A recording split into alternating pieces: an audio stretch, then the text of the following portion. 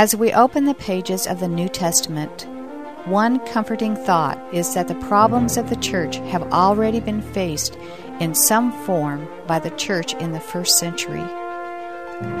Jude, the half-brother of Jesus, diagnosed the infectious lack of moral standards among the believers of his day and presented the cure. Our Truth Encounter study leader, Dave Wyrtzen, wrestles with the crisis of ethics in the church.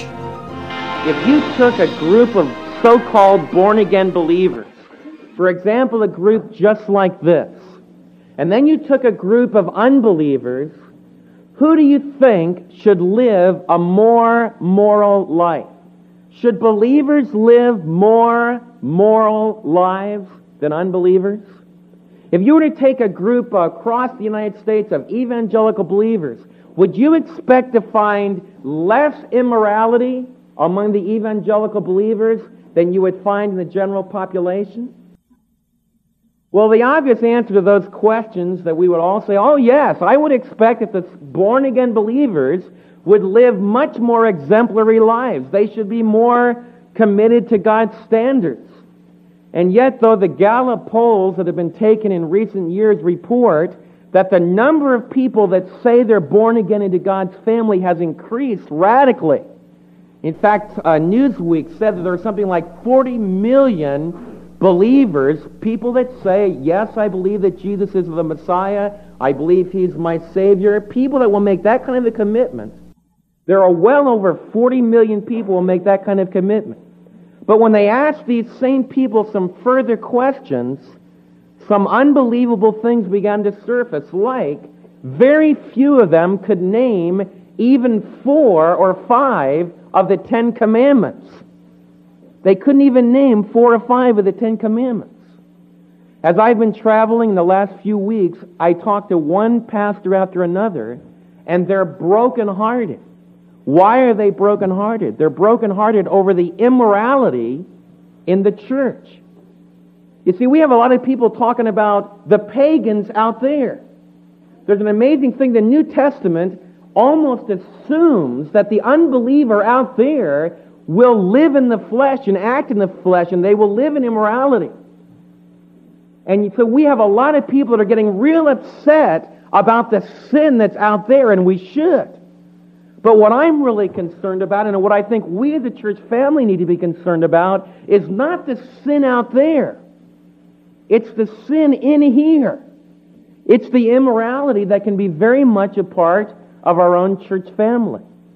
And that's what the book of Jude is concerned about. The book of Jude is dealing with the question, should so-called born-again believers live a more moral life than the unbelievers?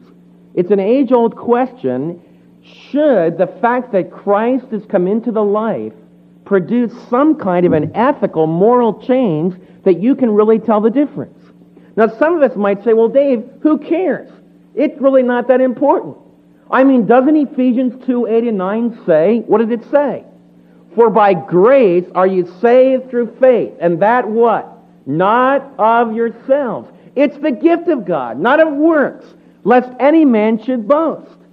I mean, after all, didn't the Apostle Paul teach that we're saved by grace, totally as a free gift? What difference does it make the way that we live our lives? I mean, we're saved just as a gift from God. In fact, God's grace has been multiplied by our sin. You see, the more that we sin, the more God can forgive us. And the more that God's forgiveness brings glory to Himself. You see, Dave, the doctrine of grace teaches that we have the liberty to do anything we want to do, right? Well, that was one of the major errors that Paul had to refute concerning the doctrine of grace, which is so much a part of the Bible. The Bible does teach, for by grace are you saved through faith. And that's one of the most gracious, one of the most precious messages that every one of us ought to cling to. In fact, if you look at Jude chapter 1, We're going to pick it up with verse 3. We'll find out that Jude is writing to a group of believers, people like yourself. And last week we learned that these precious believers had been called by God the Father. They were loved by God the Father. They were being kept by God the Father for God the Son. And then verse 3 says, beloved. The NIV translates it, dear friends, but it uses a word that reminds us of what he told us in verse 1, that we're loved by the Father. So I want to begin this morning by explaining to all of you that we're talking to a group of people who are beloved by the Father. That's what we stressed last week. We're talking to a church family where the majority of the people within that church family are the loved ones of God. In fact, we should refer to one another as the loved ones. How many of you ever speak about your family? I'm going to go and see my loved ones, my family. Well, we should speak about one another. If someone says, well, where are you going to go this Sunday? You're going to say, well, I'm going to go and visit in the morning with my loved ones. Now, what makes us loved ones of one another? Because God the Father has commended His love toward us in that when we were yet sinners, Christ died for us. And so we become the loved ones by responding to God's gift of salvation to us. Now, Jude starts talking about this salvation. He took his pen out and he began to write, although I was very eager to write to you about the salvation we share. I felt I had to write to you and urge you to contend for the faith that was once for all entrusted to the saints. Now here's the case. How many of you have ever started to write a letter, but you never got around to writing the letter? Anybody have that trouble? Anybody have trouble writing letters at all? Okay, how many of you have ever started a letter where you started the letter and you were going to write about something else, but you got a telephone call right in the middle of writing the letter, and you just had to change the whole subject because a crisis had come up, so you wrote a totally different kind of a letter? Well, that's the kind of a thing that's going on with Jude. Now, the very first thing I want you to observe carefully, look at it in verse 3, is that Jude is writing to a group of people who have a very precious treasure. He says, you have had committed to you or entrusted to you the faith. Now there are some words here that are all refer to the same thing. Salvation, the faith, that which has been entrusted to you refers to all the same thing. What is it?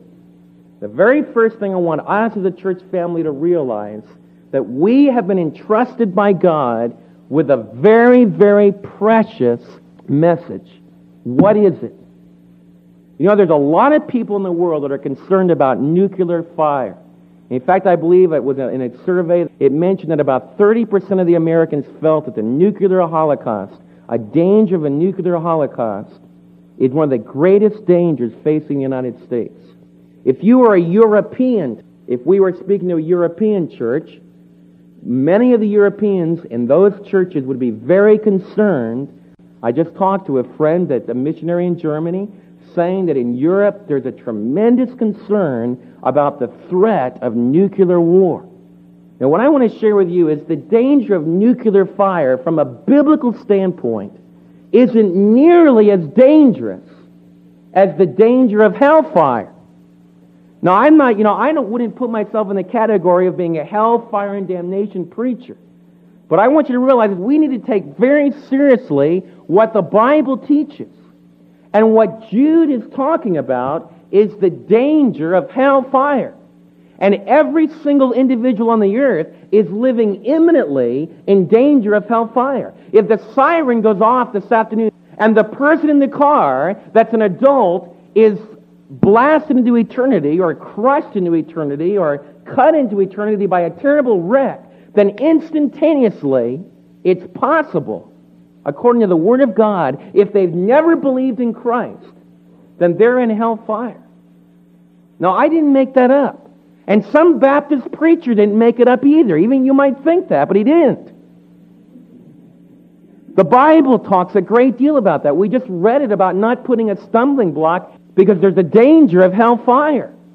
Jude is very concerned about the precious gift of salvation that we've received. What makes this gift so precious? If I told you, I'm going to give you a message which will make everyone safe that will believe in it from nuclear fire. I'm going to teach you this Sunday a message which if you share it and if people respond to it, they won't have to worry about a nuclear holocaust. How many of you would think, boy, I really got something? Boy, you would. I mean, we'd put it on Channel 8 and Channel 4 and Channel 5. We'd be trumpeting, hey, we found the answer. The world, the answer to the nuclear holocaust. Jude is saying that this group of believers, joined with believers all over the world, has received a deposit, a gift. It's like God has put the message in the bank, and we're the bank. And what is that message? It's how people can be saved.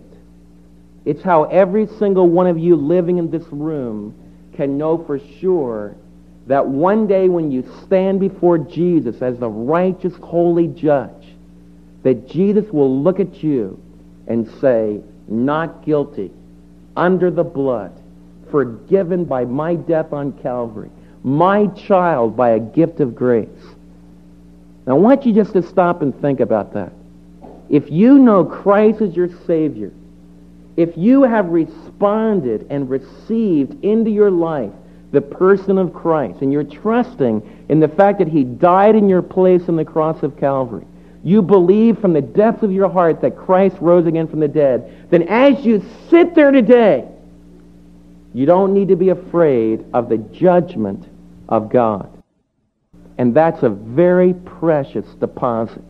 And Jude is telling us that once and for all, you've been entrusted with that message. Turn to 1 Timothy chapter 3, just to look at the way the Apostle Paul talks about this. 1 Timothy chapter 3. 1 Timothy chapter 3, verse 14. 1 Timothy 3, verse 14. Although I hope to come to you soon, I am writing you these instructions so that if I am delayed, you will know how people ought to conduct themselves in God's household, in God's family. Now, what is God's household? What is His family? Which is the church of the living God, the pillar and foundation of the truth. Beyond all question, the mystery of godliness is great. He appeared, the Lord Jesus appeared in the body, was vindicated by the Spirit, was seen by angels, was proclaimed among the nations, was believed on in the world, was taken up into glory. What is the Scripture telling us? You, as born-again believers, are the temple of God, and God has chosen to entrust to you this message of salvation. And that message of salvation is sitting in many of your laps. It's found in this precious book. The Word of God, the Bible that's sitting in your lap, is the only book in all the world that can give man absolute certainty that they're safe. They don't need to be afraid. They're delivered from divine judgment. Now, one of the great tragedies of our world is very few people are concerned about divine judgment. Most people, just really don't care that much about divine judgment. But the book of Jude would warn us to say that needs to be a big concern. Divine judgment is a big problem, much bigger than the nuclear fire, and much more imminent in the lives of many people that we meet. And so Jude is telling us as believers, God, once for all time, has entrusted to the saints, those who have believed in the Son, this precious gift of salvation. Do you cherish that? I want every one of you to make a commitment this morning. It's very possible that 20 years from now, someone could be teaching where I'm teaching, and you could be hearing a different message. And some of you will be so asleep. Some of you will have wandered, become so dull, you won't do a thing about it. There are believers sitting in churches all over the United States where the gospel used to be proclaimed, where people used to talk about the danger of hell, where people used to talk about the deliverance that came from Christ, but they're not talking like that way anymore. They're talking about living a good life. They're talking about being a good force in the community. They're talking about being nice to people and doing all kinds of things that are very good. But it's not the gospel. And yet good, solid people will sit there and do nothing. And that's tragic. What I want you to know is every one of you in this room have received a precious gift if you're a believer. And you need to be willing to give your life for preserving that gospel message. You see, we can move into a brand new facility. We can even have lots and lots and lots of people come. But if all those people that come don't hear the gospel, if we don't bring them to a family of believers that really treasures salvation, then it's all of the devil. It'll be horrible. It'll be putting people into darkness instead of bringing them to the light. And that's why Jude changed his mind. He said, I wanted to write to you a letter about salvation. He said, I was thinking of writing you a letter like the book of Romans, like Paul did in the book of Romans, but I had to change my mind. Why? Because there was an infiltration. There were some people that snuck into the church. And what did these people teach? Well, look at it. These false teachers, in verse 4, he explains what they taught. For certain men, whose condemnation was written about long ago, have secretly slipped in among you. They are godless men who change the grace of our God into a license for immorality, and they deny Jesus Christ, our only sovereign and Lord. Now let's look at the error that these false teachers were propagating. First of all, Jude's label for them is that they are ungodly. They are irreverent. They have no respect for God. They have no respect for God. You know, a lot of times I think one of the questions we have to ask ourselves is, like, why is swearing wrong? Because it'll illustrate what it means to be ungodly, irreverent. Why is swearing wrong? In other words, out there in the unbelieving world, why do people talk about Jesus Christ? You can just go to almost any movie. It can be G-rated. And they'll say, Jesus Christ. Not in reverence, but just as a flippant remark. Oh, you know what? Why do people say, damn, hell? What's wrong with that? What's wrong with, oh, damn? Why don't you say that? Because you realize how tragic it's going to be that people will be damned? Do you realize that that's the most awful word that could ever be used in the English language? Can you imagine someone that was made in the image of God, that was meant to live eternally in relationship with God, and yet because of rebellion, they've been lost eternally, and they are damned, they are separated from God, they will never be able to experience His love, they will be in Hell? That's why we don't use those words lightly. Because it's flippant. It's disregarded. It's disregarding all that's precious and meaningful. That's why we don't take the name of the Lord Jesus in vain. Jesus, Jesus, Jesus. Kings and kingdoms, they all pass away. But there's something about that name. These false teachers are ungodly. You see, they don't think it's that important what you think about God and the way you talk about God. What else don't they believe? Secondly, they don't believe that you need to live a moral life. They hold, because they've changed the grace of God into a license for immorality, that because we're saved by grace, you can live any way you want to live. Now, I want to share with you, there are two major errors that you're going to be tempted to get involved in your Christian life. Two big L's. There's two big L's that at one time or another in your life will try to suck you into false teaching. Number one is the big L that was dealt with in the book of Galatians that we studied several years ago together. It's the word legalism. It's the L of legalism. What is legalism? Legalism is the belief that by being obedient to moral standards, by being obedient to external rules and regulations, you can make yourself acceptable to God. Legalism is the belief that by obeying external moral standards, that you can earn favor with God. You can become acceptable to God by your own self-righteousness. That's what legalism is. The book of Galatians is God's New Testament absolute negation of that legalistic doctrine. Now, a lot of people escape from legalism. They say, I now realize I'm saved by grace as a free gift of God. They many times fall into the second L, which is just as serious, and that's the idea, I'm saved by grace, Doesn't make any difference what I do. I can live immorally. I can do anything I want to do because I'm saved. And Paul talks about that at the end of the book of Galatians. He says, don't use your freedom as a license, as an indulgence for the flesh. And Jude is focusing in very carefully on this concept that grace does not mean a license to sin. And that's what these godless teachers, these teachers had slipped into the church, and we need to watch out. False teaching does not usually come into the church from the outside.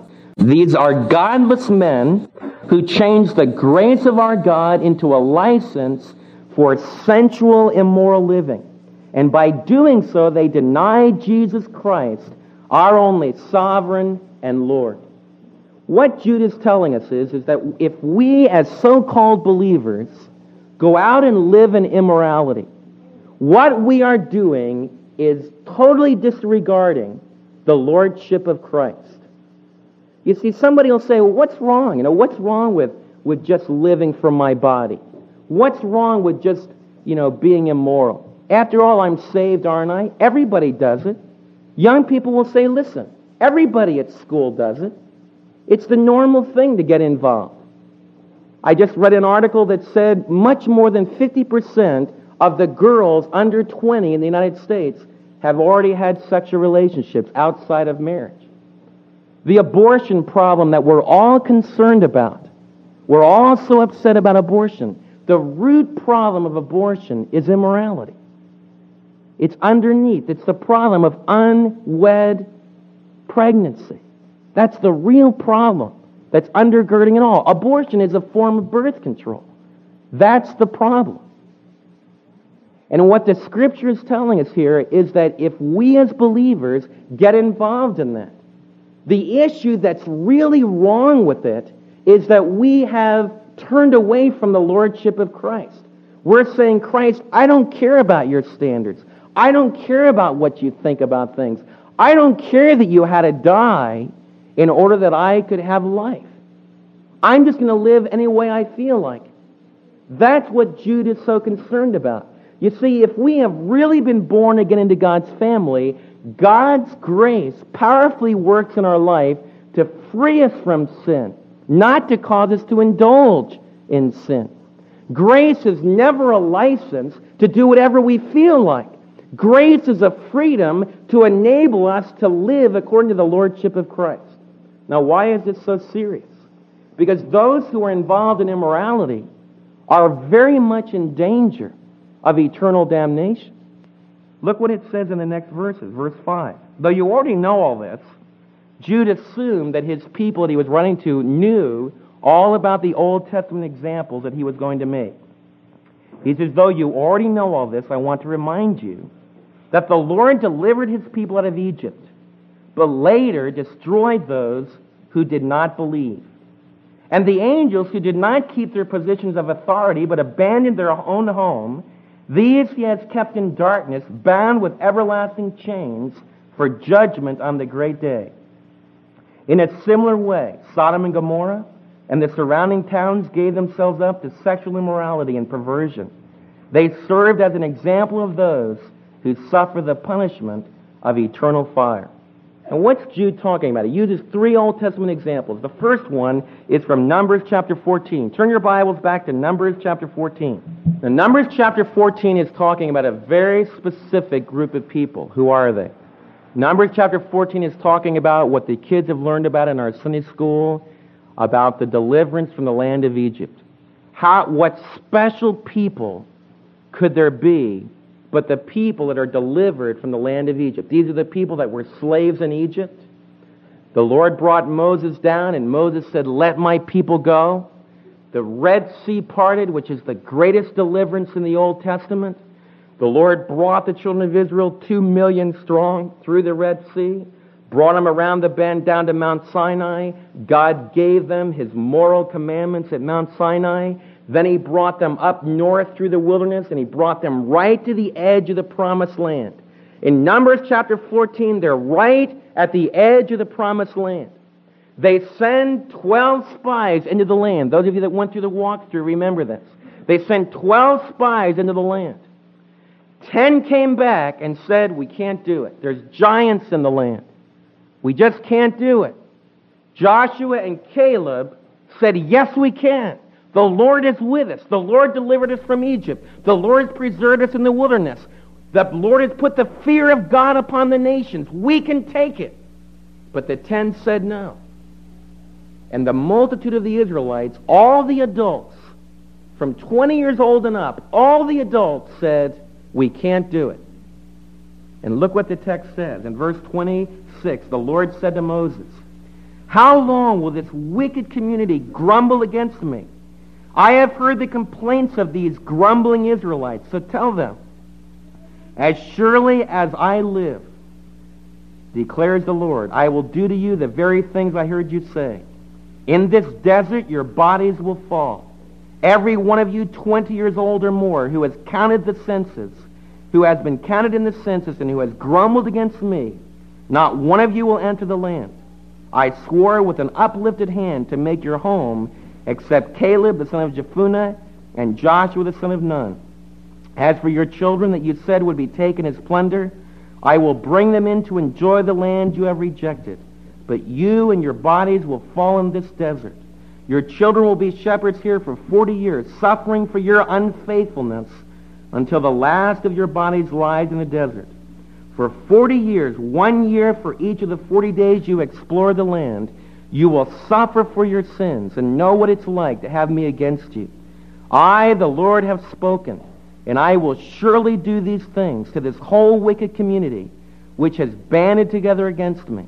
They will meet their end in this desert, and here they will die. The Lord says that because of the unbelief of the children of Israel, that an entire generation of Israelites fell in the wilderness.